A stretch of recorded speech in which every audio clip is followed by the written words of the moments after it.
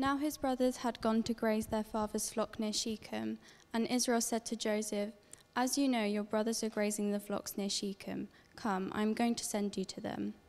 "Very well," he replied.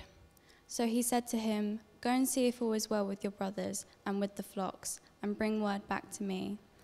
Then he sent him off the valley of Hebron. When Joseph arrived in Shechem, a man found him wandering around in the fields and asked him, "What are you looking for?" He replied, "I'm looking for my brothers. Can you tell me where they are grazing their flocks?" "They have moved on from here," the man answered. "I heard them say, 'Let's go to Dothan.'" So Joseph went after his brothers and found them near Dothan, but saw him in the distance, and before he reached them, they plotted to kill him. "Here comes that dreamer," they said to each other. "Come now, let's kill him and throw him into one of these cisterns and say that a ferocious animal devoured him. Then we'll see what comes of his dreams." When Reuben heard this, he tried to rescue him from their hands. "Let's not take his life," he said. "Don't shed any blood. Throw him into the cistern here in the wilderness, but don't lay a hand on him." Reuben said this to rescue him from them and take him back to his father. So when Joseph came to his brothers, they stripped him of his robe, the ornate robe he was wearing, and they took him and threw him into the cistern. The cistern was empty, there was no water in it. As they sat down to eat their meal, they looked up and saw a caravan of Ishmaelites coming from Gilead. Their camels were loaded with spices, balm, and myrrh, and they were on their way to take them down to Egypt. Judah said to his brothers, "What will we gain if we kill our brother and cover up his blood? Come, let's sell him to the Ishmaelites and not lay our hands on him. After all, he is our brother, our own flesh and blood." His brothers agreed. So when the Midianite merchants came by, his brothers pulled Joseph up out of the cistern and sold him for 20 shekels of silver to the Ishmaelites, who took him to Egypt. Well, good morning. It's so good to see you. Great to be together. And we're in a mini-series that we've called What God Does in Deserts, as we've been considering how God responds and what God does in deserts, how God uses wilderness experiences and trials in people's lives for their good and ultimately for his purposes. And today we're going to be considering the trial of obscurity and the lie of indispensability.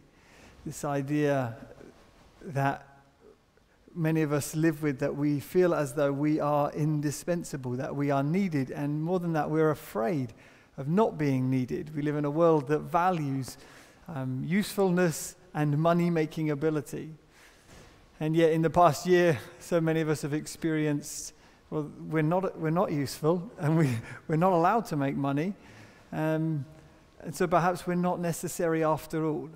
And that's a difficult trial, a difficult challenge. We have all been through a painful experience over the past year. And all of us have lived in and are living in a wilderness, a desert of our own making, or a desert of our own experience. And so the question we're considering is, how does God do that? How does he confront that lie of indispensability? And how does he use forgottenness and the trial of obscurity for his purposes? The reality is that you have not been forgotten by others and not been forgotten by God. It may have been in the past year that you felt quite forgotten, you felt quite alone. It may be that you have forgotten others. It may be that you feel about that.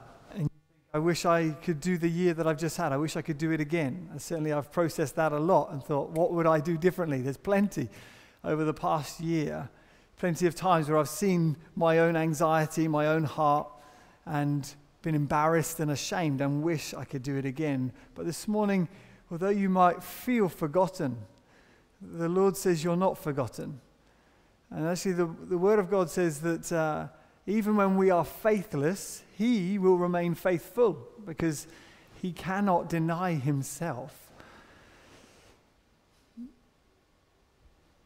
Now, what does God do in deserts?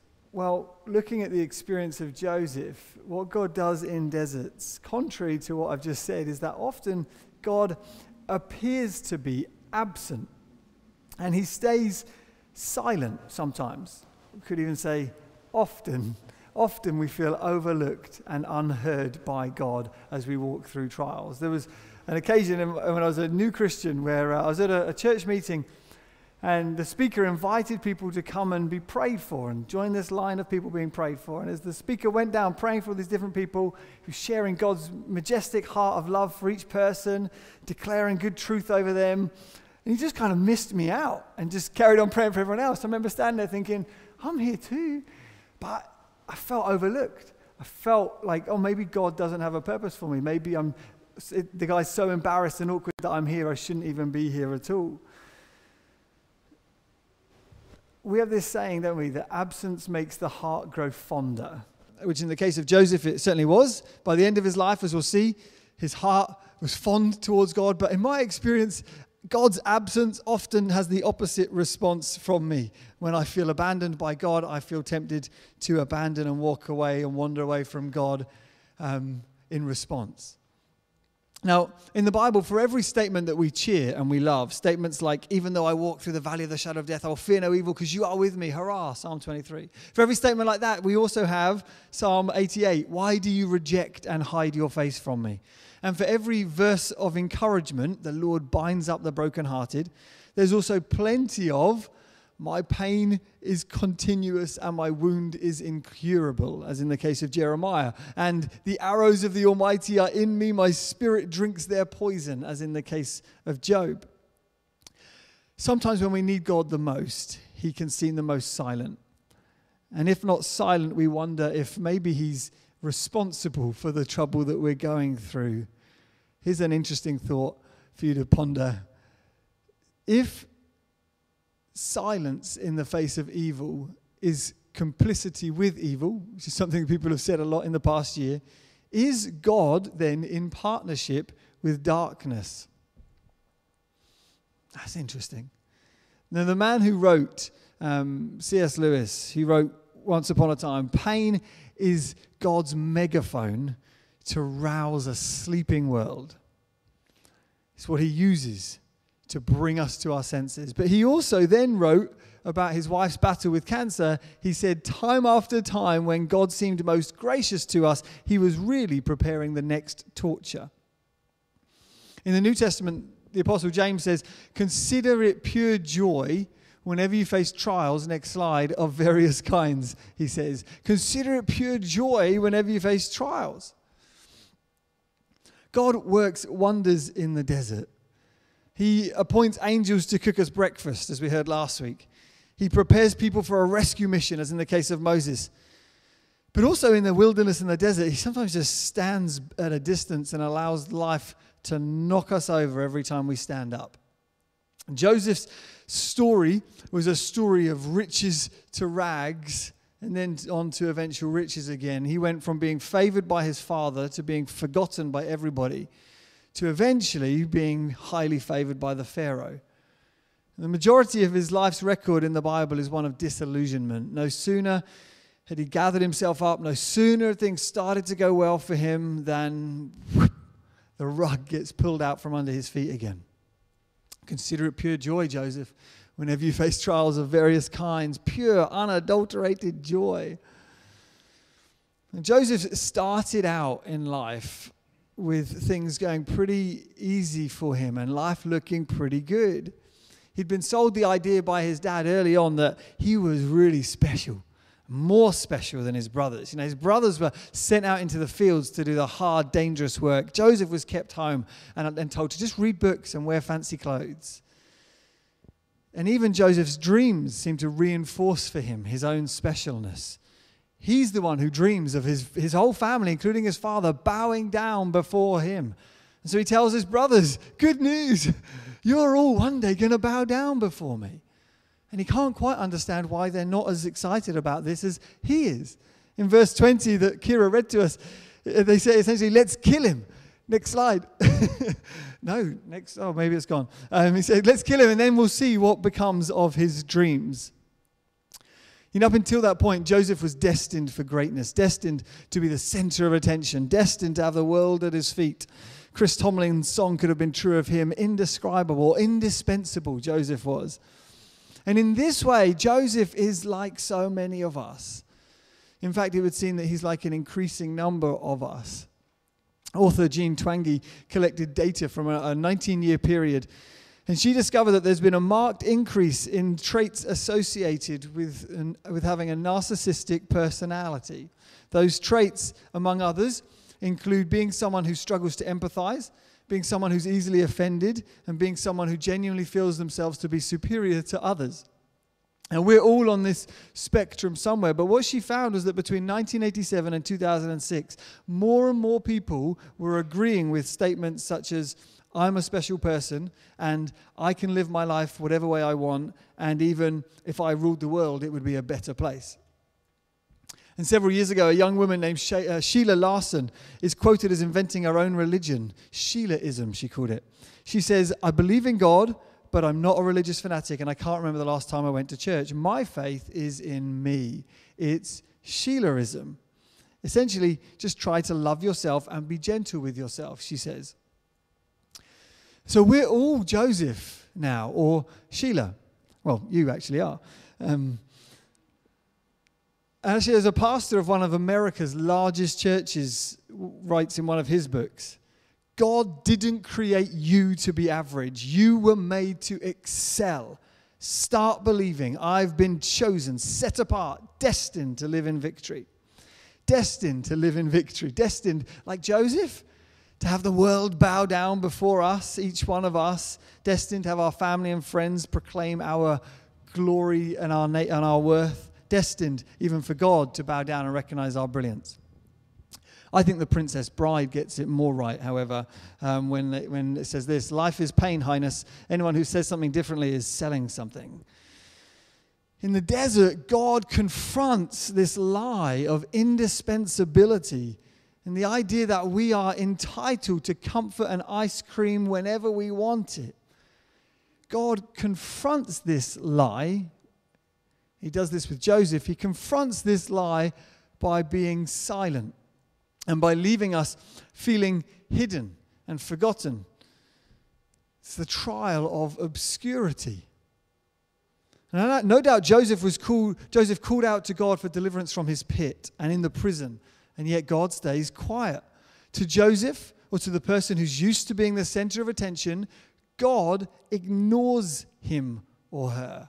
He ignores us. God's silence in the face of evil isn't complicity with evil or a sign that he's in partnership with darkness. Instead, God's silence is sometimes simply meant to starve our egos dry and set us free from the love of self. Now, one of the best things I think has ever happened to me is the privilege of God kind of giving me permission to move to Seaford and pastor the church here. It is a huge privilege and something I do not take for granted. The joy of seeing what God's doing among us, and he has been doing over the decade or so that we've been together. But I didn't always feel like that. It wasn't always the case. See, raised as I was really, as a Joseph, a middle child who needed a lot of attention and constant affirmation. Raised as a Joseph with a strong sense of my own entitlement. In part because my parents, well-wishing as they were, showered me with praise. In part because I was part of an encouraging church culture that prophesied dreams and visions over me. But in large part because of my own arrogance. I felt destined as a young Christian in his early 20s, destined to move to a city and do something big. And be involved with crowds of thousands and see healings everywhere I went and people coming to Jesus in their hundreds and just being very, very impressive.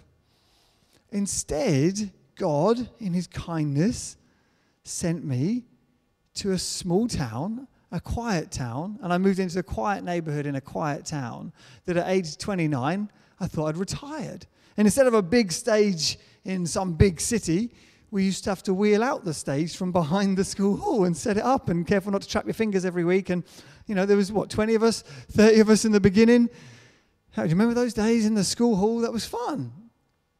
God, in his kindness, gave me permission to be forgotten about and to realize that I'm not that important, not that impressive. He saved me from the delusion of my own grandeur and from pursuing a worldly form of greatness. Now, I'm not saying I'm cured. I think it's a battle that every one of us fights our entire lives. But what I am saying is I'm aware I was ill, I was sick, and I'm aware that Jesus is the only one. God is the only one who has the medicine to make any of us right again. In that sense, I'm grateful for the desert of God's silence, grateful for God putting us through experiences of forgottenness. Sometimes the worst thing that can happen to a person, the worst thing that can happen to you is for God to answer your prayers in the way that you want him to. Because maybe you've experienced something like that. Maybe life's been slower and more unimpressive than you thought it would be. Maybe people haven't recognized your own beauty or brilliance as much as you thought they should. Maybe you had your own crisis of limitation experience some time ago. Thank God for that. God handpicks the trials for each one of us. And he does so not as a sadist, but as an artist and as a coach and as a blacksmith. He does so as an orchestra conductor and as a master storyteller. As a master storyteller, in Joseph's experience, this was true. You see, whilst on the surface, God appears to be silent, yet you see on closer inspection that God is working in Joseph's life through the many coincidences and events that he walks through. Joseph famously says to his brothers at the end of his life, he says, what you intended for evil, God meant for good. And then he even is able to see the currents of God's fingerprints moving underneath the surface, so that he says, it wasn't you that sent me to Egypt, but it was God who sent me here for the saving of many lives. That seems to be how Joseph makes sense of the silence and of all the unanswered prayers. God may be silent on the surface, but there are ripples of currents of God's moving in unseen and incidental ways in Joseph's life and in yours. In verse 15, Joseph just happens to bump into a man at Shechem who just happened to have overheard the brothers saying that they were going to Dothan. Then Reuben, who had intended to rescue Joseph, just happened to be away when the Ishmaelites were passing by. And we begin to count all of the things that just happened in Joseph's life until we lose count. Could it be that God is working beneath the surface of our lives far more than we're willing to give him credit for and admit? You know, occasionally we catch glimpses of God's fingerprints over a situation. But more often we experience the feeling as though he has hidden himself from us. He's not walking with us through pain and suffering as though we feel he should have done or we expected him to. In his book, Walking with God Through Pain and Suffering, Tim Keller says, a 7-year-old cannot question the mathematical calculations of a world-class physicist, and yet we so often question how God is running the world. How does that make sense? I like what Evelyn Underhill once wrote. She said, if God were small enough to be understood, he wouldn't be big enough to be worshipped. And as we gather together as Christians, as those who are seeking God in the world, we should gather with that mindset, not expecting to understand everything that's happened, but recognizing that life is full of trials, but even in the midst of those trials, he's with us. Even when we feel as though he's forgotten us, he has not forgotten us. But nevertheless, those feelings of being forgotten and overlooked are real and strong. And I've even spoken to several people who've walked through some horrendous things in their lives and said afterwards that it did them a lot of damage because God felt, they said, distant the whole time. What are we to do with that? What are we to do with those feelings of God being distant, especially when we so often sing and read Bible verses about the opposite being true? Now, on the one hand, God appears absent because if we're honest, when we're suffering, everyone seems absent. Our emotional life is in turmoil. It's as though we're a compass that's spinning out of control, not able to point north anymore. We can range from resentment to self-pity to outright hostility to needy vulnerability and through to self-reliance, all in the space of 10 minutes. It's not just the case during times of suffering and hardship, that we don't sense God's love and presence and peace. It's often that we can't experience the love and peace and presence of the people in the very same room as us. John Newton, the famous hymn writer, once wrote to a sister of his who was grieving, and he said to her this, if we go to the next slide, or skip through a few slides. No, back to... No, oh, maybe I didn't write it down. Sorry about that. He says, if we seem to get no good by attempting to draw near to God, we may be sure that we shall get none by keeping away from him. If we seem to get no good by attempting to draw near to God, we may be sure that we shall get none by keeping away from him. The truth doesn't change any more than a solid object in front of me disappears when I can't see it. God seeming or not feeling to be close to us is not the same as him actually being distant. You know, during lockdown, they had some amazing experiences over the world as far as the natural world was concerned. As we stopped and were shut into our houses, the world came back to life and reclaimed some of its spaces. And one of the experiences that was reported was of pollution clearing up, such that a town 200 kilometers away from the Himalayas went from not being able to see it to being able to see the Himalayas in the distance. And there's these beautiful videos and footage of people running up onto their roofs one morning when they realized the Himalayas are there. We never knew. Our whole lives, it's been clouded by pollution. Now we can see it afresh. And this is the case in the coincidences of Joseph's life. It may be that through the coincidences of your life, you begin to see, as you look back over things, God's hand of activity. Instead, what we often find when we suffer, when we go through desert, wilderness experiences, is that there is a gap between what we know to be true and what our hearts believe in their experience to be true. Many people have found this. They know the Bible verses about God's comfort and companionship in suffering, and yet in the experience, their emotional life is in turmoil such they don't experience anything at all. And that's not to be ignored. It's not to be explained away, but it's to be acknowledged and recognized. There is a gap between your heart's knowledge of God and the truth of who God is. I read this beautiful example of a man who, after the loss of several children, he writes in his memoirs, The View from a Hearse. He says this, I was sitting torn by grief. Someone came and talked to me of God's dealings, of why it happened, of hope beyond the grave. He talked constantly. He said things I knew were true. I was unmoved, except to wish he'd go away. He finally did. Another came and sat beside me. He didn't talk. He didn't ask leading questions. He just sat beside me for an hour or more, listened when I said something, answered briefly, prayed simply, left. I was moved. I was comforted. I hated to see him go. The truth espoused by the first comforter may well have been truth, but it didn't account for the gap between the man's heart and for the truth. Often it's the case in Scripture, we looked at this recently with the experience of Job's comforters, to sit and talk at someone and to just declare things to them, or ask probe-leading questions to them is sometimes the most hurtful and unhelpful thing you can do. But instead, to enter into someone's disquiet, to legitimate the tension that they experience, and to listen and to love, it bridges the gap between a person's heart and head. You don't have to gather. We don't gather understanding everything and having all of our answers solved before we enter the room. We gather as God's people with all of our hurt and pain and questions, walking through the desert going, God, what are you doing? Help me in this instance. You see, somewhere in the silence of Joseph's life, Joseph finds his heart's rest in God.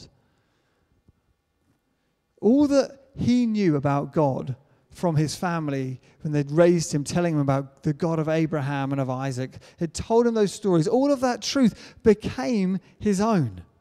We know this because despite obscurity and apparent abandonment, when the time came, we hear Joseph's heart speak. See, Joseph is a man familiar with pits and prisons. From the wilderness in Dothan to a prison cell in Egypt, Joseph sits there, but he doesn't get bitter. Rather, he gets better. And in chapter 40, verse 8, two men in the prison with him have dreams and come to Joseph. And Joseph, as a young man, he's experienced with dreams. I can interpret dreams. I know what to do with dreams. But instead, his answer is this. He says, don't interpretations belong to God? And then when Pharaoh has a dream, Joseph says to him, it's not me who interprets, it's God. God will give Pharaoh a favorable answer. Joseph becomes ready at last through the desert, through the trial of God's absence. Joseph learns that God remained his only source of hope and strength, the only one who could help him. I love what artist Makito Fujimura says. He says, psychological and emotional health, like spiritual growth, cannot be imposed from the outside.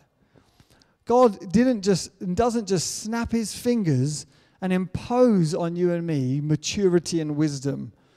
He doesn't do that any more than a counselor can impose mental well-being onto us.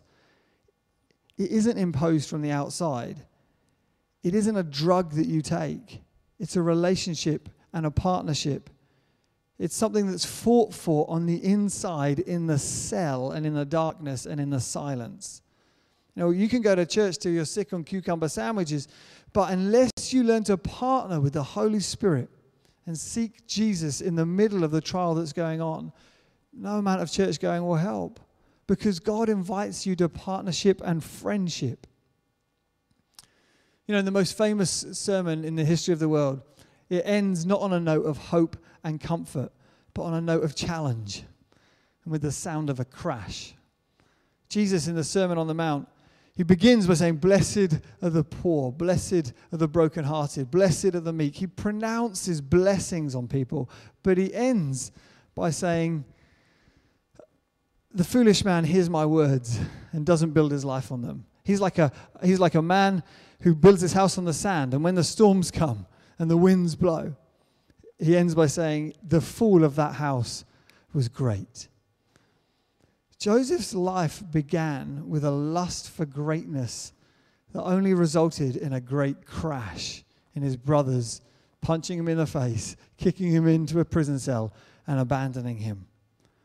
In the desert, God appeared absent, and Joseph sought eventually a different kind of greatness.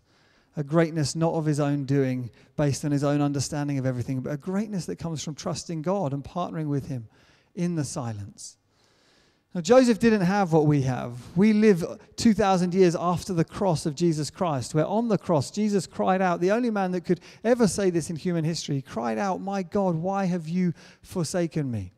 And because Jesus was forsaken by God, you and I can know with all certainty that he will never forsake you. He'll never abandon you. He'll never forget you and kick you out and say, I never want to hear from you again. For all those who trust in Jesus, instead, he's near to the brokenhearted. And he wants to partner with you and I. In the desert, God may put us through trials of abandonment. We may feel lost in pits and prisons, sometimes of our own doing, sometimes of his doing. But through the trials of obscurity, God comes to comfort you and I. He comes to confront the lie of indispensability, to say that you and I are not needed. The world doesn't need you. He doesn't need you. But he does choose you. He does love you. We live in a galaxy that is, by galaxy standards, small. In a universe with over 2 trillion different galaxies. That makes me feel very small. And if I'm determined to get my value and my worth from my apparent significance and importance in the universe, I'm destined to failure. 2 trillion galaxies that know nothing of you and I, this small town, in this small island, in this small planet, in a part of a ginormous universe. Your value does not come from the fact that you're big and impressive and important and have a large reputation and are loved by everyone. Your value and importance comes from the fact that you're known by God and you're loved by him, and he sent his son for you. He sent his son and he forsook his son. He abandoned his son such that you could say, you'll never have to say with Jesus, my God, why have you forsaken me? Let's pray, let's get Kevin up, and let's respond to that glorious truth together.